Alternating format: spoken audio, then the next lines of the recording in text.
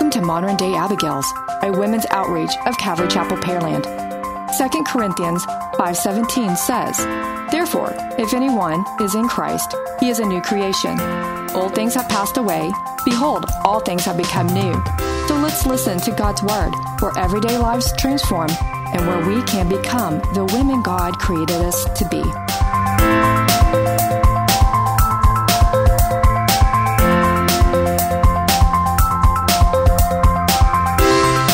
Marriage is not 50-50.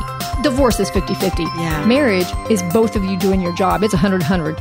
Yeah. And then some days, you know what? Some days somebody's going to only be at 40%, so you're going to need to be at 60%.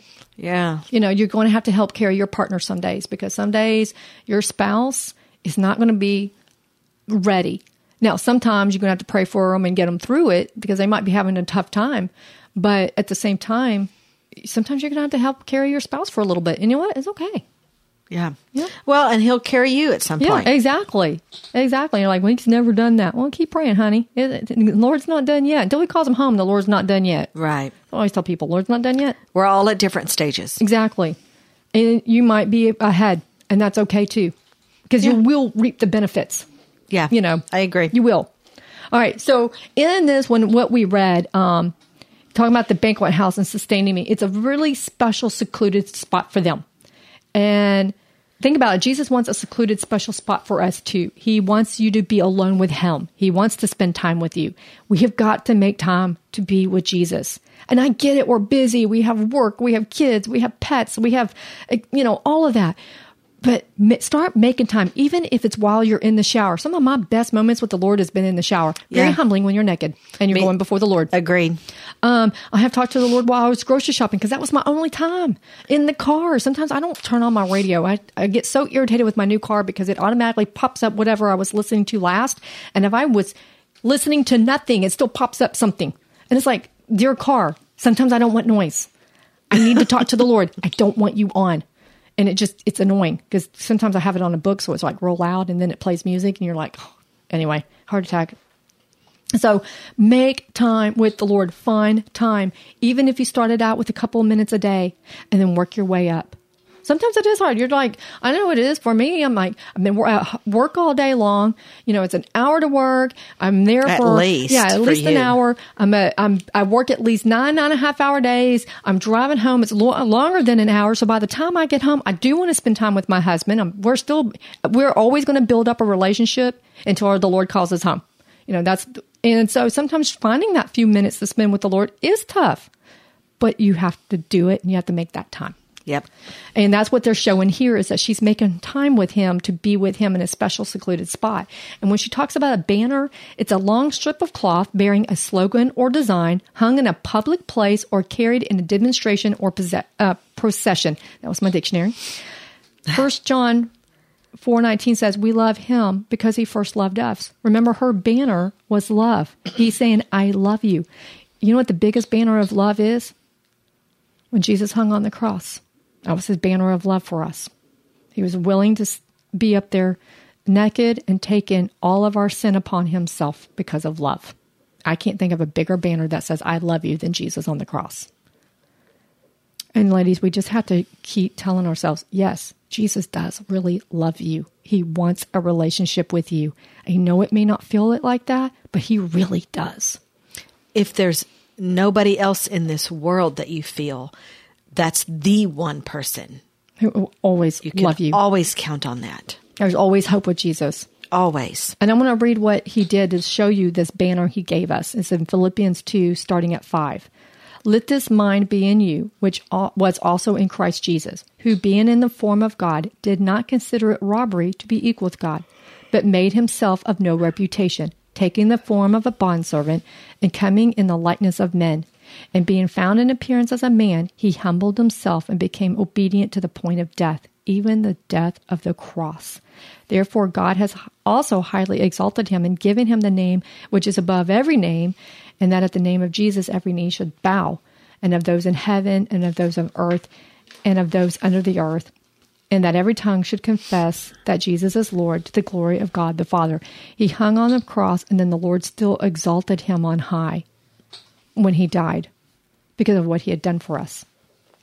So Jesus is telling us how much he loves us. He'll give us a shade if we just stop running. And in the pictures of the scriptures, he is sustaining her and taking care of her. Jesus promised to take care of us in Hebrews 13:5. We are the ones that leave him, but he waits for us, and he will see that in the chapters ahead. And here's a good question, ladies. Are you tired? Are you really tired? Right. Because once you're truly just tired, you will stop running. Until then, you won't. Yeah, and just say, Lord, you can have my life because I don't want it anymore. You take my life. Yeah. You control it. You tell me. And it's the most freeing thing ever.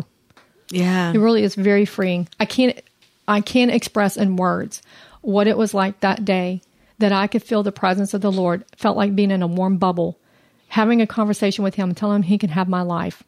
And him saying, okay, I'll take it. It's what he's been waiting. He waited for you to say that. Yeah, he had been waiting, and it was time. So I'm asking you, ladies, is it time? Is it time for you to get on your knees and say, Lord, I don't like this life anymore. I want you to take it. Yeah. And he's going to take you through it. And he might take you through some stuff you don't want to go through. Like you might have to ask for forgiveness. You might have to apologize. You might have to admit some type of wrongdoing that you've done. Mm-hmm. Once upon a time ago. There's a 100% chance you will. Yes. But the way the Lord works it out is different. I was thinking of the story where this woman, she was just, everything was going bad. She didn't have hardly any money. So she created a fire, an accidental, in air quotes, fire with a candle in her trailer and got the insurance money. Well, later on in life, she got saved and she had a new home and everything, or I forgot how that worked out. But she felt so guilty. She called the insurance company and said, look, I'm so sorry. This is what I did. I got saved. I need to make restitution. What can I do? Which was amazing because she could have gone to jail. Absolutely. But the insurance policy is like, well, we've already done this, so I guess you can pay it back. So she started making payments every month to pay it back. And I think I want to say it was around Christmas time. She went to make a payment. And the guy's like, man, you've been doing it this long. Don't worry about it. You're good. Your debt is paid. That's very cool. Yeah. So, the Lord will work it out. I have this thing that I tell these ladies that I talk to. Until you are desperate enough, you will not turn to Jesus. And that's true. I was the same way. I kept trying to do it on my own steam, trying to do it my own way. And the enemy had convinced me, one, I didn't need to pray for myself. And then the Lord started teaching me how to pray. But the enemy also convinced me is the Lord has bigger issues than yours. Why even bother him? You're just a peon. Yeah. Well, he's got people to feed who are hungry. He's got people who are getting killed. Why are you important? You need to leave him alone.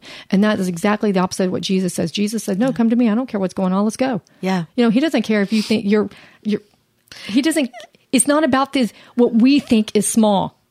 He is big enough to be able to do a one-on-one with everybody. Single person on this earth. But until you are desperate enough, you are not going to be doing that one-on-one with them. And like I said, and if the enemy has convinced you that you're not good enough or you don't have a big enough problem to go to the Lord, tell him to shut up and turn around and go to the Lord and say, Lord, this is my problem. And maybe society doesn't say it's very big, but to me, it's very big. Yeah. I need you to handle this because I can't. And it's okay not to be able to handle it. Well, your big is not my big. Exactly. It's very different. But the enemy had convinced me that the Lord had bigger things to deal with. And that's when the Lord had that conversation with me, he basically said, no, everybody's an ant that's squishable. Yeah. There was nobody that wasn't an ant that wasn't squishable. We're all ants that are squishable. Yeah. And that's when I said, you can have my life. Exactly. And it just all depends on where you are at in that season. And there are some women who actually tell me, no, I'm not desperate enough yet. I'm like, okay. Yeah, I've met some who are like, no, they'd rather, they just stay in the abuse. That's right. I've met several who are like, yeah, I have broken hearts, but I'm not doing anything about it. It took me almost 15 years to become desperate enough. I just, you have a broken heart, but you don't want to deal with it. I just don't get that. But then again, it is. And then again, I have to remember that. I'm like, oh, it is painful. But when they're ready, that's temporary. Yeah, it is temporary. In fact, I didn't last that long. In hindsight, it's like, why didn't I do that sooner? I know it's going to hurt, but it's like a Band-Aid ripping off real quick. Yeah. When I finally gave my broken heart to the Lord, it was a very quick heal. Yeah. And then sometimes you have a bunch of little ones that he works with. Yeah. We all have tons and tons. We don't just have one broken heart. We have sometimes hundreds. If you're young enough, if you're listening, you're a young listener, you might only have one broken heart. Let's deal with it now. That's true. Because one broken heart will lead to other broken hearts. Absolutely. And that's what I've learned is one broken heart leads to another broken heart leads to another it's one. It's like a domino effect. Exactly. So you got to stop the one broken heart so you can work on the other ones and then not have any more. And sometimes I'll have a situation like, Lord, is that going to break my heart? Because if it does, can we stop it now? Because I don't need that to break my heart. Yeah. When I'm talking to somebody, I can usually pinpoint right where their very first broken heart was. And it's normally at a very young age. Yeah, it is. And that's the one you have to fix first, because once you fix that big one, a lot of the others just kind of fall in line. Exactly. Yeah. I remember I was talking to a young man. He was a teenager, and it didn't take me long because one day this kid was having trouble, and Ray just looked at me and goes, all right, go get him. That's it. That's all he said. So I ran out. This kid had walked out of the service. So I ran after the kid in the service. Said, let's talk. Come on, what's going on? And it didn't take long before I could figure out exactly where his broken heart started, but he wouldn't admit it. He would not go there. He did get saved later. I don't know if he's really growing any, because he never would deal with that broken heart. Mm-hmm. So sometimes it's too hard. It's hard. Yeah. It's hard. Well, part of it, too, is he had to be humbled and admit that what he did was wrong. Okay, yeah. And a lot of people don't want to do that. Mm-mm. That's a very hard thing to do. Yeah, it is. You know, it really is. Especially if you don't grow up in a family teaching you how to apologize. Right. I didn't grow up in a family that taught us how to apologize. I had to learn how to apologize. Right. I didn't grow up in a family that taught us how to accept our mess, right? You know, and own it. I had to learn that the hard way. And then some of us learned how to apologize, but we just didn't know when to apologize and when not to. So we just apologize for everything just in case. Yeah. Okay. I might be a little guilty on that one. Yeah. That's you. And so I've learned because German has two types of I'm sorry's. I'm sorry I did it to you, and I'm sorry it happened to you. So now I'm getting better. Somebody will say something like, oh, I'm sorry that happened to you. Yeah. So, but yeah, sometimes I apologize for things it might be my fault just in case. But at work, they appreciate it because they know that if I did do something wrong, I'm going to go tell them like, hey, look, I screwed that up. I'm sorry. This is how we got to fix it. If I can fix it, great. If I can't fix it, then I'll tell the person, look, I'm so sorry you have to fix my screw up. But this is what happened. Yeah. I have never met anybody who got mad at me when I said, I screwed up. I'm sorry. Yeah. Not once. Even if it was a big screw up, it's like, I shipped a shipment to India. I meant Indiana.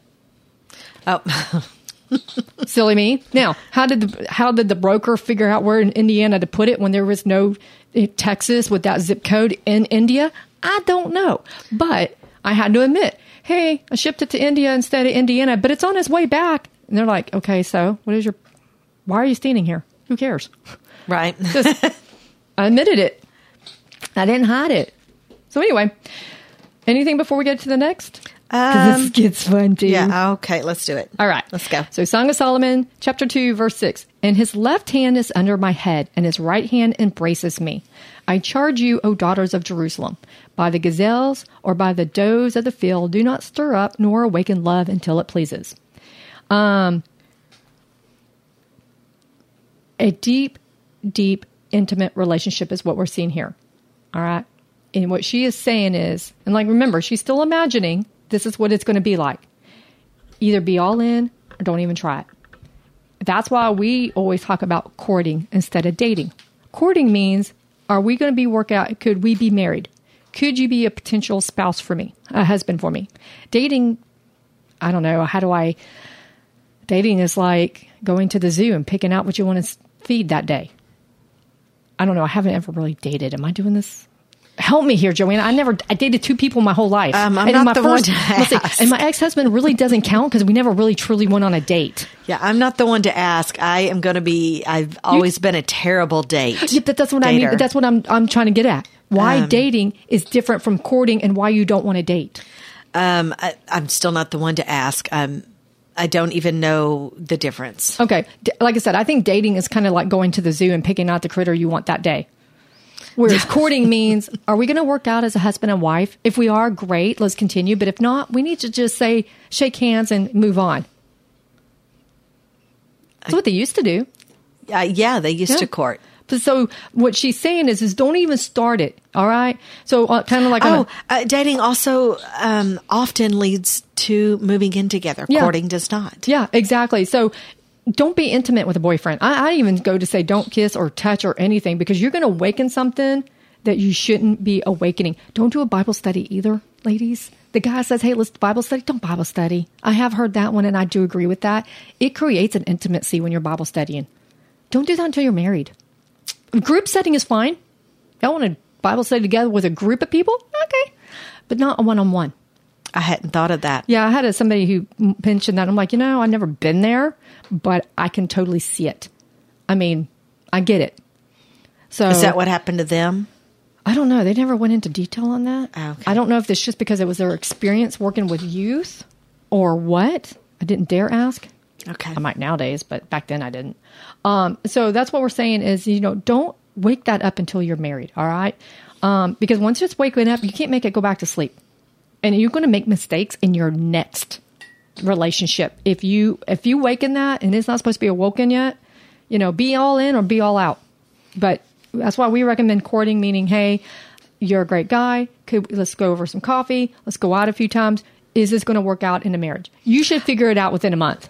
You know what? Maybe courting, I'm still back to the original question. Maybe courting has limits and dating might not. Yeah, that's true too. Courting should have limits. Yeah, like major limits. Yeah. I think because a lot of people think dating is just going out with a whole bunch of different people.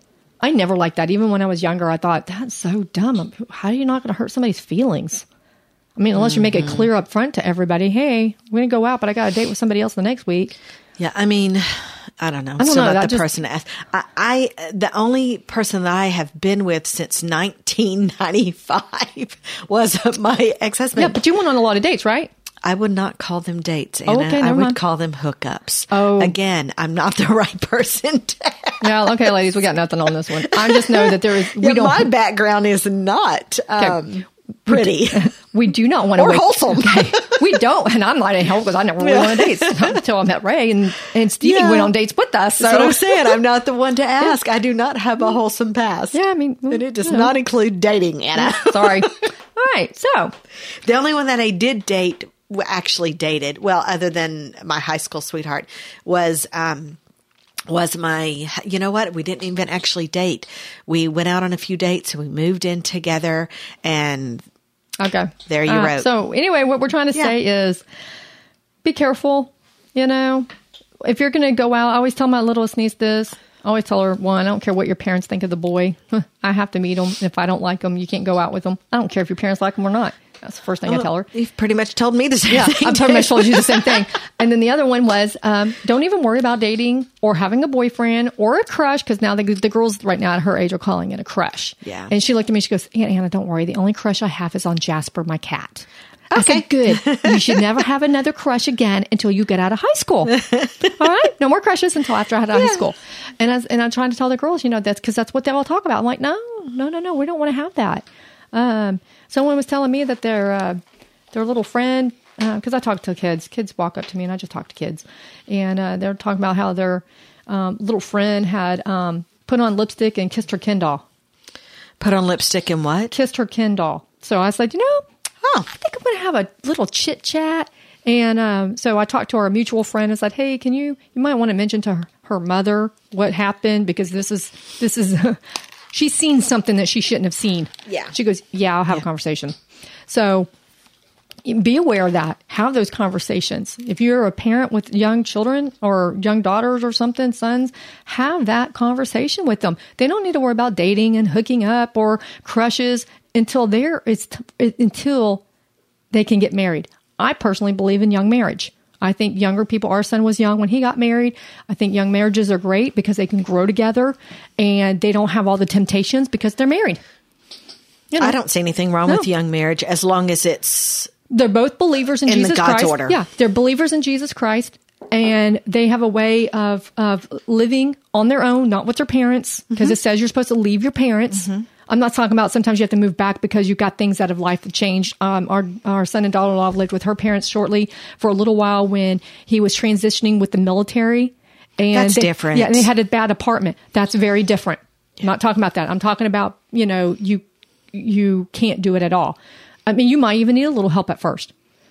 That's fine too. Yeah. But when it's time, think about marriage, not hooking up and dating is what we're saying. That's what she's saying here. That's what we're reading here is, because she says, do not stir up nor awaken love until it pleases. Don't even go here until it's time. And it's not time until you're ready for marriage. Yeah. And guys, you're never going to be ready for marriage until you actually get married. And ladies, I'm not talking to the guys because we don't talk to guys. Ladies, when you talk to your young sons, they're not going to be ready for marriage until they're married. That's why girls a lot of times are attracted to older men who are married because they've already been through the gauntlet. Mm-hmm. That's not a good thing either. So I know a friend who got married and she goes, my husband's so immature. I'm like, but you've only been married a few months. It's going to take time. Well, it's been 6 months. Yeah, it might take years. Right. Okay. It might take years. I will say, though, that next time that I get married, and I do believe I will be married because I believe that the Lord has told me. He's certainly told you that. He told me. And that's what he's told me too. I plan on doing it completely differently. I personally would like to do the courting thing. Yeah. And be very... very godly about it. Yeah, which means it's not a, 2-year engagement with a 3-year wedding plan, and it's not any of that. Now, my family isn't going to like it if I end up meeting somebody and then get married in 6 months, and I'm going to have to really work on explaining that one to them, but that's okay. Yeah, I'm going to say, this is what God wants, and we're all good. Yeah, but I'm going to do it very differently this time. Exactly, and that's what we're talking about here is, it's supposed to be about a deep, meaningful relationship. And in fact, the fun part is when it's a relationship with the Lord, he's embracing us because she says his left hand is under my head and his right hand embraces me. And I was thinking about his right hand and I remembered this passage in Isaiah 41:10. Fear not, for I am with you. Be not dismayed, for I am your God. I will strengthen you. Yes, I will help you. I will uphold you with my righteous right hand. And what I visioned was the Lord holding us tightly to his chest with his other hand out saying, you could get back. Because there's even other scriptures where it talks about the right hand and making my enemies a footstool. I just pictured God holding us with his left hand and his right hand out saying, I'm protecting you. I got you. Yeah, I'm with you. Yeah. Okay. Any other... Any historical markers, rabbit trails we need to go down? No. We're not being funny on this one. Sorry, ladies. It's really serious matters, though. We've done some funny things, Anna. I don't know. I'm just trying to say. But it is about relationships, and relationships are very... Our relationship with Jesus is very serious. Yes, it's very serious, very important, and society has cheapened relationships. And that really hurts. To where they don't mean anything. Yeah, they really hurt me, and they bother me, and how cheap relationships are now. It's like buy one, get a dozen free. Yeah. And it just bothers me. Which means to me that's not an actual relationship. It's not. And that's what we've done is we redefine what relationship means. Mm-hmm. We don't want a committed relationship. We want a temporary relationship. And the way Jesus talks about it and the way what God wants is a deep, intimate relationship that is committed. And we do have a throwaway society. Get a brand new car every other year. Get all these new toys. Get this new thing. Hey, we got another new... What iPhone's at a number 14 or something? I have no idea. I got an 8. I got an SE. When you have a number on mine. I saw it on an ad. Something about a 14. I'm like, it's a throwaway society. And so we often throw away people. Oh, I don't like this person. Get rid of them. So, ladies, we take this very, very seriously because we don't want... If you're in a good if you've been in a bad relationship, we want you to take your new relationship and move forward. If you've been remarried or something like that, we want to make sure you can move forward and not stay in with bitterness. Your healed heart. Yeah, with a healed heart. We don't want you staying around with a bitter heart. So in Songs of Solomon, chapter 2, verse 8, the Shulamite is speaking. The voice of my beloved, behold, he comes, leaping upon the mountains, skipping upon the hills. My beloved is like a gazelle or a young stag. Behold, he stands behind our wall. He is looking through the windows, gazing through the lattice. My beloved spoke, and he said to me, rise up, my love, my fair one, come away. For lo, the winter is past. The rain is over and gone. The flowers appear on the earth. The time of singing has come, and the voice of the turtle dove is heard in our land. I'm just thinking, oh my gosh, it's going to be like when Jesus comes gets us. Think about it. No more sin. The winter, the coldness is going to be gone. The floods will be gone. We're going to have all this beauty because the Lord came and got us and took us away from our sin. That's what I look forward to most of the time. Going to heaven, I look forward to not sinning anymore. Right. It's a constant daily battle. Yeah. Not to sin. I'm looking for that time when we don't have to. Right. So anyway, she's still dreaming of the future. And we do have a dreamed about. Let's try that again. Beep. Yep. We have a future to dream about. We are to be prepare for eternity. We don't talk about eternity enough. Have you ever heard? Churches don't talk about eternity enough. I mean, our church present excluded, our mutual friend excluded. But for the most part, churches aren't talking about eternity. They're barely talking about Jesus returning, let alone eternity and what that means. Right. One of the neatest things about Dietrich Bonhoeffer, the only thing we actually watched the movie the other day about him, which was nice because it was basically talked about the parts of the book I didn't read. I tried to reading his book. God bless his heart. He was a brilliant man. The person who wrote it brilliantly. And I just couldn't handle it anymore after 12-letter words. I checked it out twice and I just couldn't get through it. It was so long. So anyway, it was nice to watch it. But one of the things I do remember is that when he had a twin sister, and when they were 5 years old and they had to have separate rooms, they would bang on the door or on the wall to tell the other person, let's start thinking about eternity. They would actually contemplate, what does eternity mean? And I'm like, that's a good question. What does it mean? No more sin. Right. No more broken bodies. No more pain. No more hitting the trash can in your head like I did this morning. I went to bend down to the trash and I hit the lever and it hit me in the head. Oh, I'm sorry. That's not funny. It was like a cartoon. I actually chuckled after I rubbed my head because it hurt, and I chuckled and I looked at Ray. I'm like, is there a mark on my head? What happened? I told him. He tried so hard not to laugh. Nope, there's no mark. No more of that. Yeah, we each have our own list of things that we'll be glad to never have to deal with again. Yes. I can't wait. So anyway, we are looking forward to Jesus to return, to take his place that he prepared for us. And this is what we're reading here, this excitement. He is ready for his bride. Jesus is getting ready for his bride, the church. She is supposed to be listening for his voice, which is the trumpet.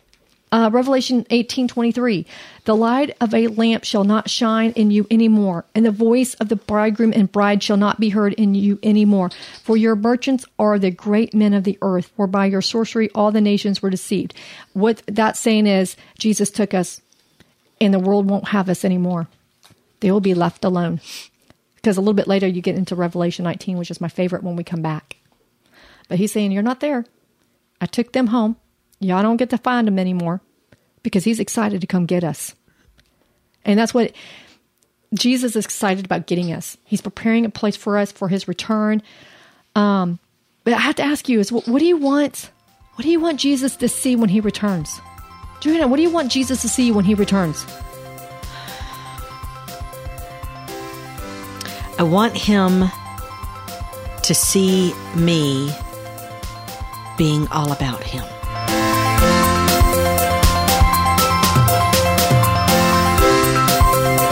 Thank you for letting us share our tools to become the women God created us to be.